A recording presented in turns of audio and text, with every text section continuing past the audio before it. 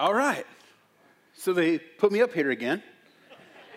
Thought I ensured that would never happen last time. But I'm pumped to be with you guys and continue this series on the 66 love letters.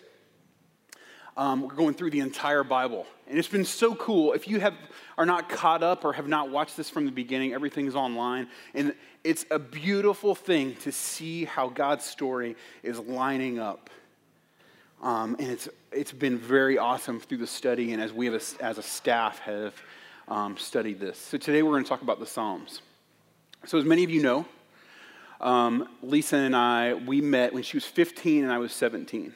We're only about a year and a half apart, if that was creepy to any of you, that a 17-year-old is dating a 15-year-old. Sorry. It freaks me all out because my daughter's 14. So I'm like, hey, never tell that story. But now it's on the internet, so here we go. So we dated, we were high school sweethearts. We got married shortly after that. But part of our practice in dating was during school, because we were in different grades, we would pass notes between classes. Raise your hand if you participated in note passing. Okay, right? Right? So I asked my daughter if that still happens because, with technology, I figured there was no way, right? So much easier in your phone to just, and she said, no, they still do it, especially if a teacher's boring. We'll pass notes. And so I was very interested in that. Because for us, for our relationship, this was part of the way we worked out how to love each other and how we expressed ourselves to each other. Now, granted, she wrote a lot more notes than I did. It was probably 1 to 10. And that was okay. But she passed me a lot of notes. By the time we got married, I probably had 3 shoe boxes full of notes that were folded up like crazy origami and all this stuff. This was us working it out. We had our pain in there, what was troubling us through all this stuff, just our affection for one another. And so as soon as we had kids, we burned all of them so they would never read them. Okay, so I submit to you that the Psalms is just like this. Okay, this is a whole bunch of authors writing to a God trying to figure it out, trying to struggle well, passing him a note, theoretically, but writing these things down to say, I want to learn how to love you well, God. This reminds us of Philippians 2, work out your salvation with fear and trembling. Work it out. So what we see in the Psalms is that our God is about relationship. The Psalms is a beautiful piece of evidence that says that this is true. It's not about religion, it's about relationship. And God's people desiring to understand who God is while battling their own selfishness, their own desire to win, their own desire to be right, and at the same time honoring him as God and that he is in control. So the Psalms are a collection of prayers, poems, and songs. And they move all over the place from the human spectrum of emotion. They will go from total praise and affection and remembrance of God to total complaining, heartbreak, and sadness. The Psalms give us words when we might not have them. I don't know if you've ever read letters written by Civil War soldiers home. It's like some of the most beautiful writing you've ever heard, and you quickly realize, I don't speak good. The Psalms kind of can fulfill this for us. You can find a Psalm, you're laughing because you're like, yeah, you're right, you don't. The Psalms can give us words when we don't quite have them. And sometimes it allows us to pray things that we're a little uncomfortable in our spirit to pray. We'll get into some of that. But they get this glimpse at God's people struggling well inside their life to try to honor the Lord. And we say that here often. We want to see you struggle well. The Psalms, just to be clear, it would be impossible for us to go over all of the Psalms. This is a lot of material. But what you see in Psalm 1 and Psalm 2, we see 2 things covered that are repeatedly covered inside the Psalms. Psalm 1, a devotion to the Torah, a calling to follow the law that God has put out, these protections that will show you as an example to the heart of God, to the people around you. And in Psalm 2, the looking towards the Messiah, the seeing the coming Jesus, although not calling him that. And so sometimes it's going to require a little study to understand that's where they're going. But the Psalms are filled with prophetic words of the coming King. Jesus himself, after he's resurrected from the dead, shows up to the disciples, and they're freaked out. They think it's a ghost. And Jesus says, whoa, you knew this was going to happen. He says, these are my words which I spoke to you while I was still with you, that all the things which are written about me in the law of Moses, in the prophets, and in the Psalms must be fulfilled. You could study a year just on the prophetic utterances of the Messiah inside the Psalms. So it's important for us to look at the Psalms. One, to learn to struggle well, to see God's plan playing out. So we're going to dive in a little bit with just a little bit of fun inside on your bulletin. There's a little pop quiz of Psalms trivia. Are you ready? Number one's kind of easy. If you have a Bible on you, you can answer this real fast. How many Psalms make up the book of Psalms? Anybody?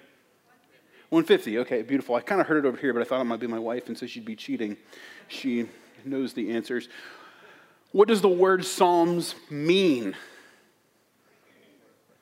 Praises. That's right. Sounds like songs, right?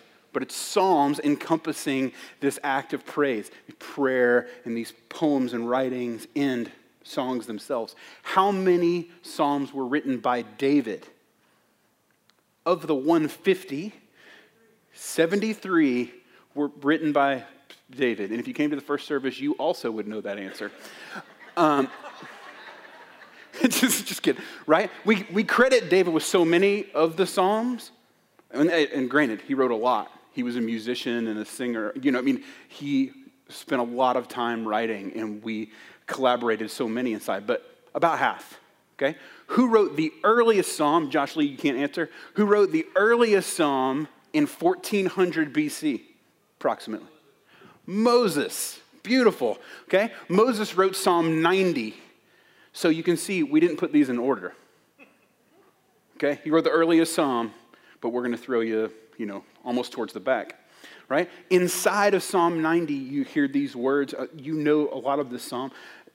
In verse 12, he says, so teach us to number our days, that we may present to you a heart of wisdom. And what that means, what Moses is saying, is, Lord, help me understand that my time on this earth is limited. And God, you are eternity. You are the only thing worth living for. And I'm battling my own selfishness and wanting to do things the way I want to do them, but ultimately my life is a vapor and you are forever. Ironic words coming from a guy who lived to be 120.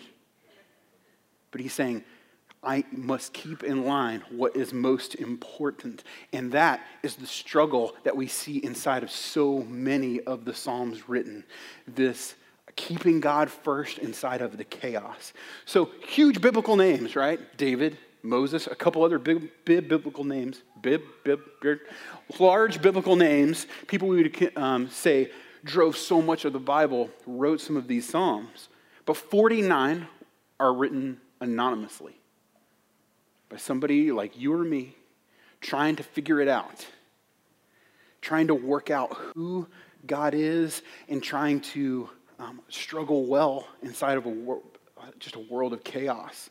So the Psalms are offered to teach God's people the lifelong practice of prayer and praise.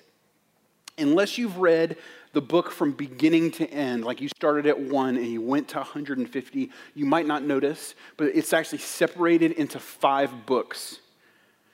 Each one of these books ends with a verse that says, blessed be the Lord, the God of Israel, from everlasting to everlasting, amen and amen. Sort of putting this stamp at the end of this thing of confusion and all this stuff, redirecting us back to say, he is what we're about. This is what's important. Let's refocus our thought process.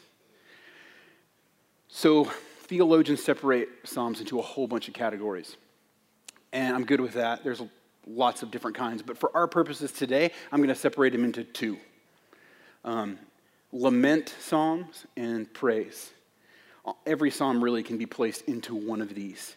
Lament psalms are going to be prayers and songs of pain and confusion about what's going on in the world and sometimes why God's not doing anything about it or asking him to do something about it. And these are important for us as people who want to grow in the Lord because it shows us that lament is a proper response to what we see is wrong in the world. If God is about relationship, he would also be about you being honest about how you feel about things because honestly, he already knows anyway. So posturing or posing about your specific pain in a situation maybe just leads to your own stress and not to a growing relationship with the Father. This lament recognizes that God is in control. When you say, "Why don't you fix this, God? I don't get it." You're saying, "I know you can."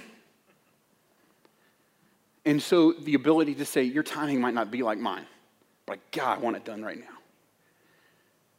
God's a God of communication. This gives us a freedom to interact with him at a deeper level. So Psalm 22 is a psalm of David, and this is a great example of a lament psalm. He says, my God, why have you forsaken me? Far from my deliverance are the words of my groaning. Oh my God, I cry by day, but you do not answer, and by night, but I have no rest. I mean, it sounds like Jesus at the top, right? And all this stuff. God, have you just forgotten me? Think about David. Think about the life of David. All the times God showed himself powerful through there. And he comes to this moment, and in his own heart, he's saying, maybe you just forgot, or maybe you're done with me.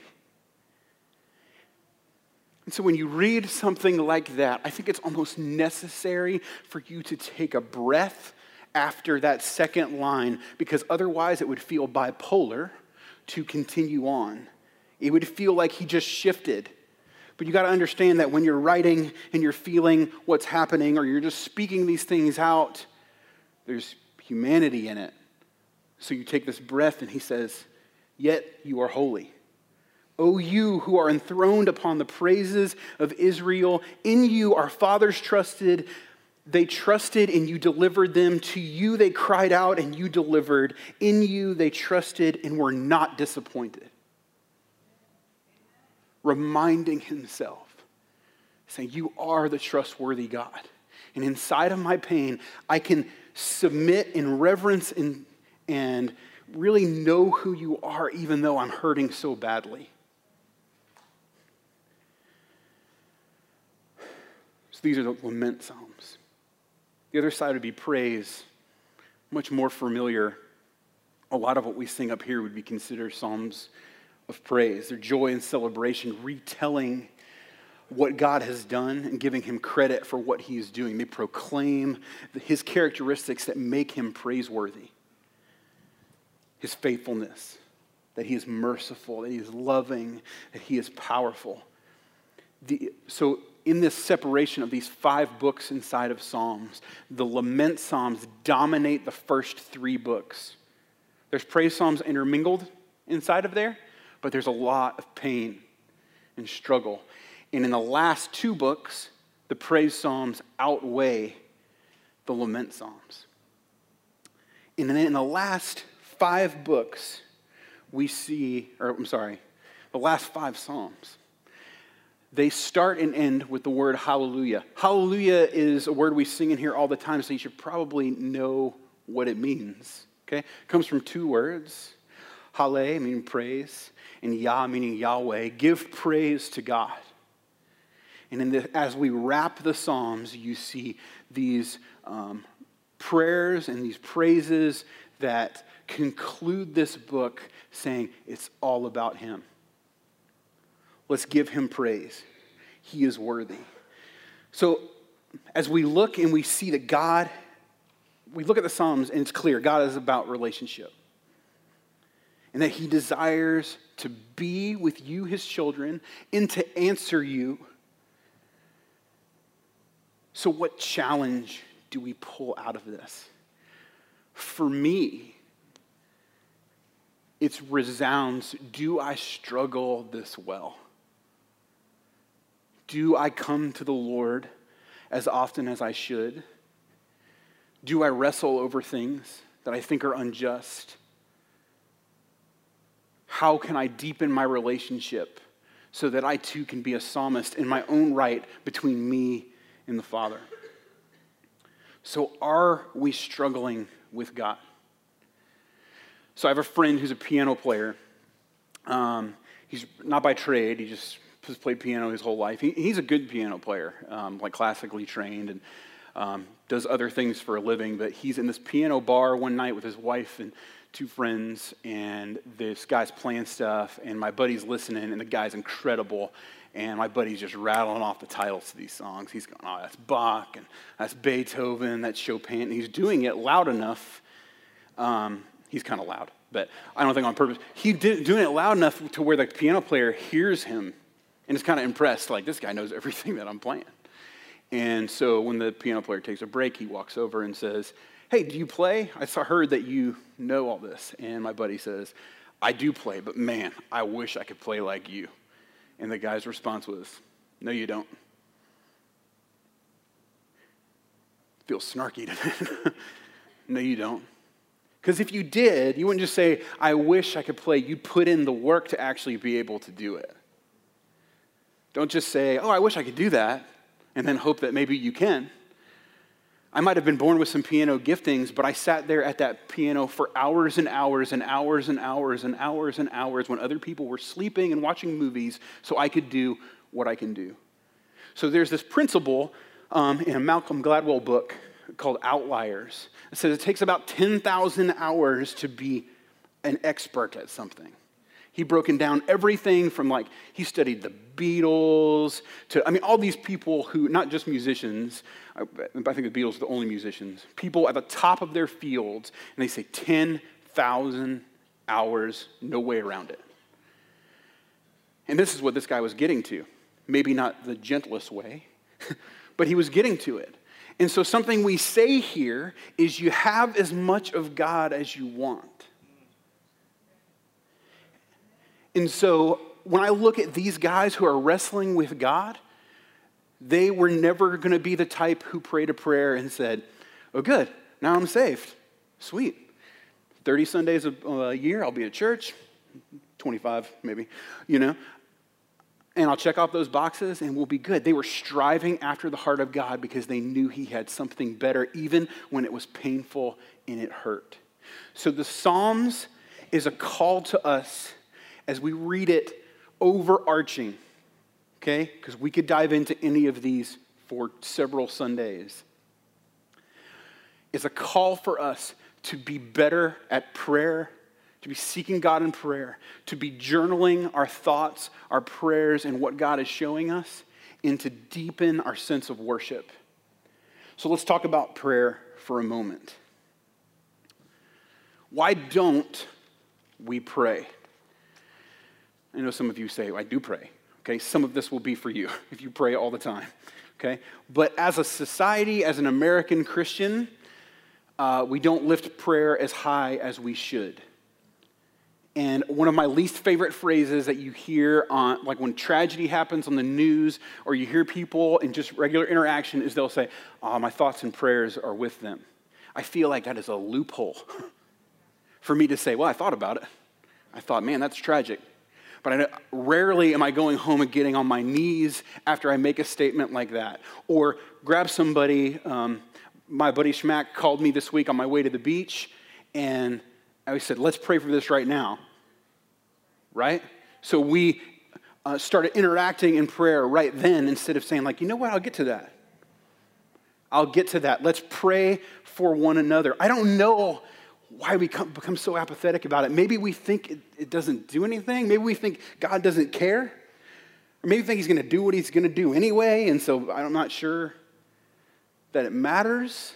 But biblically, there's a ton of examples of God's people praying into a situation and him shifting that situation.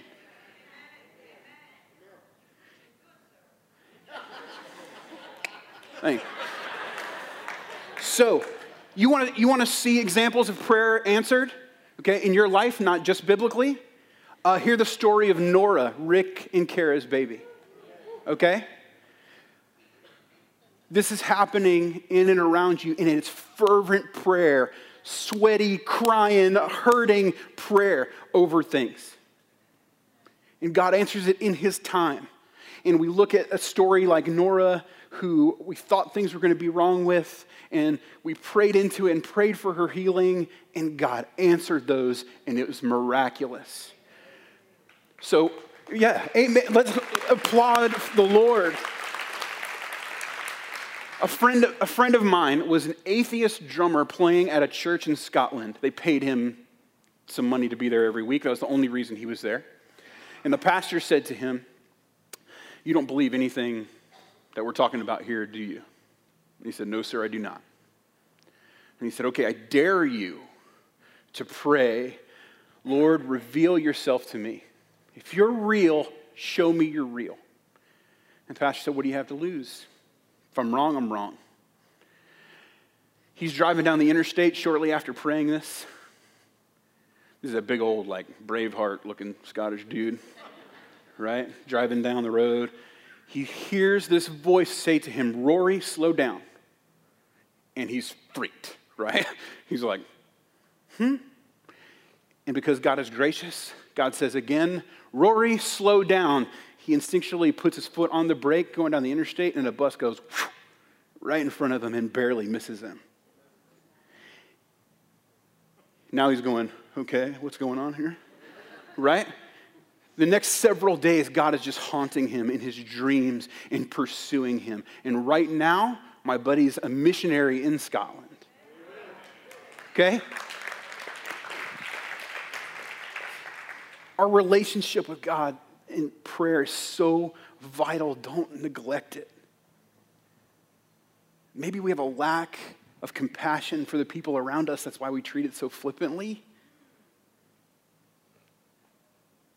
If that is your case, you need to pray for that compassion. Okay. To pray well, you must be present in the moment. And we live in maybe the most difficult time to do that in history. You have a computer in your pocket that keeps you at work 24 hours a day. And a social media, because good Lord, you got to know what's happening with everyone. And when you feel that phone go off in your pocket and you say, "I wonder if someone liked my tweet," you are no longer present in what's happening right now. You have to be present with the Lord in seeing what he's doing in and around you. And as these things steal your mind, it's stealing your prayer life. You got to pray in your own words. When you read, my God, have you forsaken me?"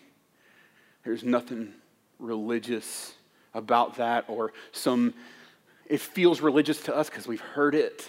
But for him in that moment, it was pure heartache and pain. And we have to pray with our actual words and lay it out. Tim has told me so many stories of guys who've lived crazy, hell-raising lives, and they'll be sitting in his office, and they'll finally surrender, and he'll say, "Hey, I'm not going to tell you what to pray, you pray it." And these guys will lay out these beautiful prayers, sometimes cussing, because this is the life they've lived, but it's beautiful because it's honest, and they come and say, "God, I know I don't deserve your love. I know who I am, but you, Lord, you've made a way. And so if you'll accept me, I surrender it all to you."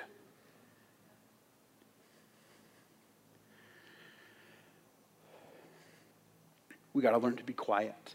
Hebrews 2:20. But the Lord, I said Hebrews, it's Habakkuk or Habakkuk or however you want to say that. 2:20 says, "But the Lord is in his holy temple. Let all the earth be silent before him."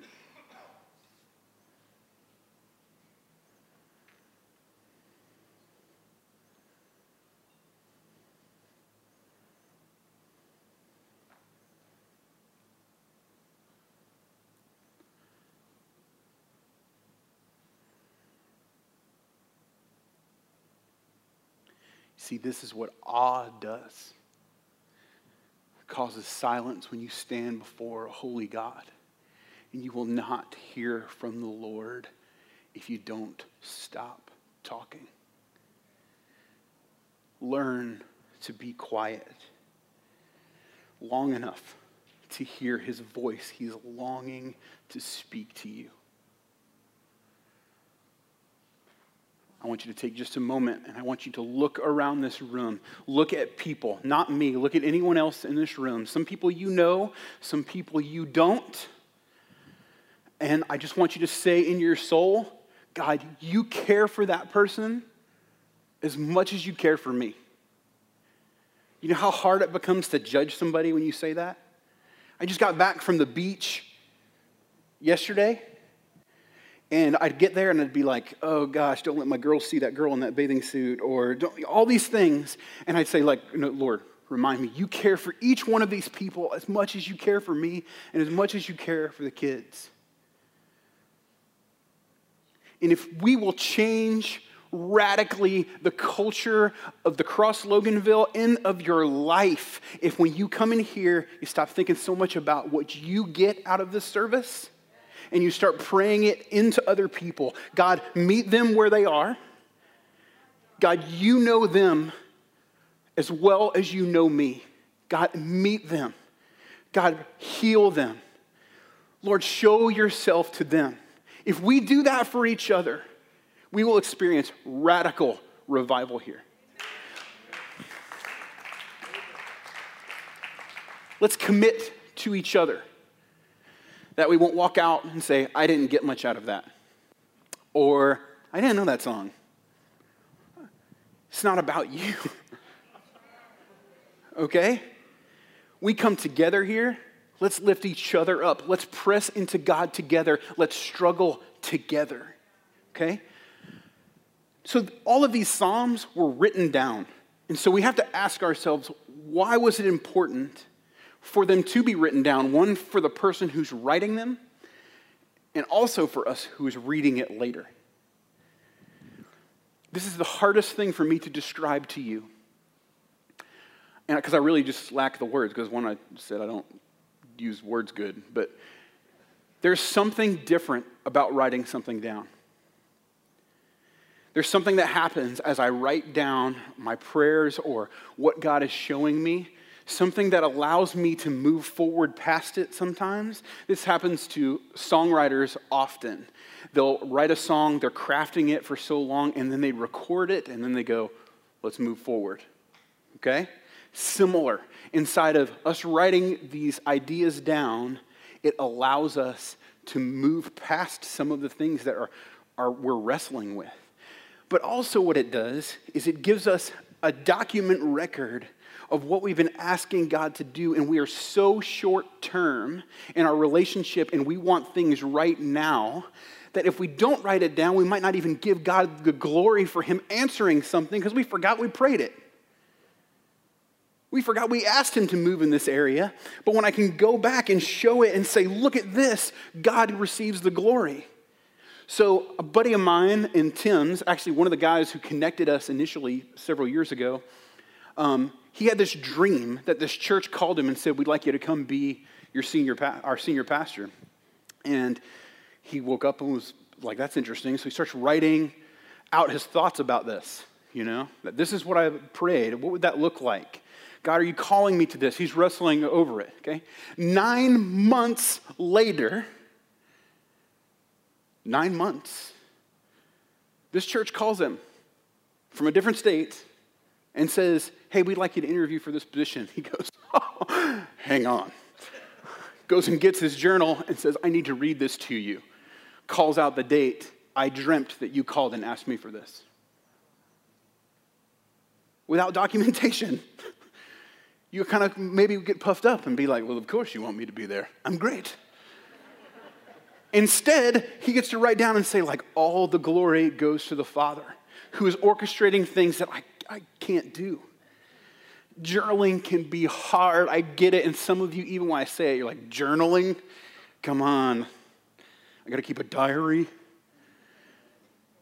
So there's this book that I read several years ago called Samson and the Pirate Monks. And it's a book for men about struggles some guys have. So ladies, you don't need to read it. But there is a little piece inside that book about journaling that helped me tremendously. He describes his own efforts in journaling. He said, I'd buy this big leather, beautiful journal and some expensive pen, and for like 3 days, I'd be awesome. I mean, I'm writing some really good stuff here. And then I'd be done. That's it. That's all I got, you know? And his guy who was counseling him through all this said, go buy a 50-cent spiral-bound notebook and steal a pen from church and take it home and just start writing. Fill the pages until you got no more words. And it became such a therapeutic thing, such a big part of his healing because he wasn't performing even in his writing. And let's face it, this world asks us to perform constantly. Let me dress right, let me show right, let everybody think the right things of me, and it would even transfer into my prayer life and journaling life. It's rough. And this guy had to get over all of that. I think I made up the steal the pen thing. I just felt like that worked. But I don't think that's in the book if you read it later. Journaling.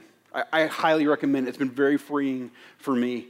And I think you would grab so much out of it. And you can't talk about the Psalms without talking about worship. And worship is a response to who God is and what he is doing. It is when your soul interacts with the Holy Spirit. It is you focusing your affection and attention on who God is. The Old Testament, how we would worship, how we would get clean, is we'd bring a sacrifice, our best bull or goat. But New Testament, they ask us to bring a sacrifice of praise. Our words, our affection, we sacrifice our authority over our lives and surrender it once again to the Lord. In Psalm 46:10, we see this played out, even though it's played in tons of the Psalms. It says, cease striving and know that I am God, or be still and know that I am God. But what it's actually saying is, stop being God and know that I am God.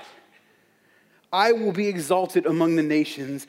I will be exalted in all the earth. Worship is this posture of your heart, this daily surrender. That's why we did a series called 11,000 Days. It was Tim's testimony going through, because every day is a required surrender in our pursuit of who God is. Our spirit engaging with the Holy Spirit, giving him our attention and our affection. There's also this very physical side of worship that was understood among Hebrews. The root word for thanksgiving in Hebrew is to extend your hands. You see people lifting their hands, that might make you uncomfortable. Maybe you should try it. God can meet you inside of that uncomfortableness. What if people look at me? It's not about them or you. It's about giving thanksgiving to the Lord. Okay? The root word for bless is to kneel.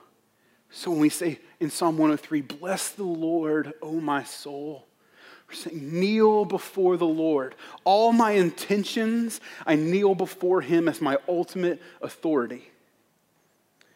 And the root word of worship in Hebrew is to lay prostrate. Lay face down on the ground. Some of this is soul posturing, but some of it needs to be physical for some of us.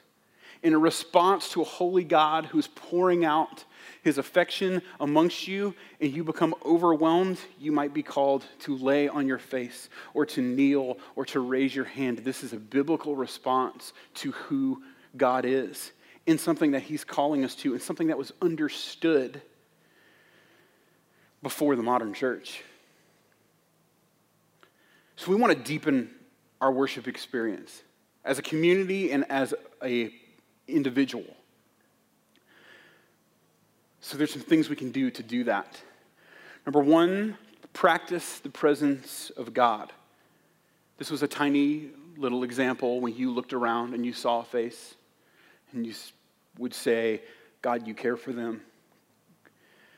God, bless them. Lord, show yourself to them. When you go to the grocery store, you can walk down the aisles. It's a great place to practice, unless you do the click list thing and they just bring you your groceries at the car. Then you can pray for the click list lady, Krista Joyner. If you're walking down the aisle and you see somebody, make eye contact and lift a prayer for them. It's not hard. With this constant attentiveness to what God is doing, do you think God's going to go, why are you doing that? Stop talking to me. He's going to be blessed. You're giving him this attention. You're practicing his presence. And he might press something a lot more than that on you. Let's be obedient. Tim Odom, who's playing drums here today, he had a brace on his wrist for like months. And he plays drums for me, so I'm concerned, like, what's happening? And one day he shows up without it, and I said, what happened? Did you have something done or whatever? He goes, no, I was at Home Depot, and this guy came up to me and said, hey, you hurt your wrist? Can I pray for it? He said, sure. He said, hadn't hurt since. I said, that's some radical obedience, and it's risky, right? Not really. We feel like it's risky, right? What happens? You pray for them. You might encourage them. God might answer that immediately, or he might need them to struggle through some stuff. You don't know, but you can ask for that. And when you see it and God is prompting you in that direction, run after it. Practice his presence. Worship in a bunch of environments. Worship by yourself in your car. Worship in your small group. Worship here with a congregation. Worship in front of your kids. Be glorifying the Lord in whatever you do. And it's easy to just think I'm only talking about singing here, but it's really multiple things. I'm talking about praying and being with the Lord and steering in his direction. But sometimes in your car, and What a Beautiful Name comes on, sing it out, and who cares who's watching? Come after it. Prepare for worship. You know you're going to come in here. Don't stay up till 3 a.m. because it's Saturday. Right? And if you prepare yourself, be rested, be expecting that God's going to do something. And come in here ready. You knew, possibly, if you were here last week, you knew we were going to talk about the Psalms. You might go, you know what? I really want to get as much from the Lord as I can, so I'm going to read some Psalms and get ready. I'm going to see where we're going. I'm going to prep myself for what's happening. And in this corporate environment, as we said, you have to let go of your individual goals. We can't say, oh, that message was okay. It wasn't Tim or whatever. Okay? You are looking at for what God is speaking to us as a whole.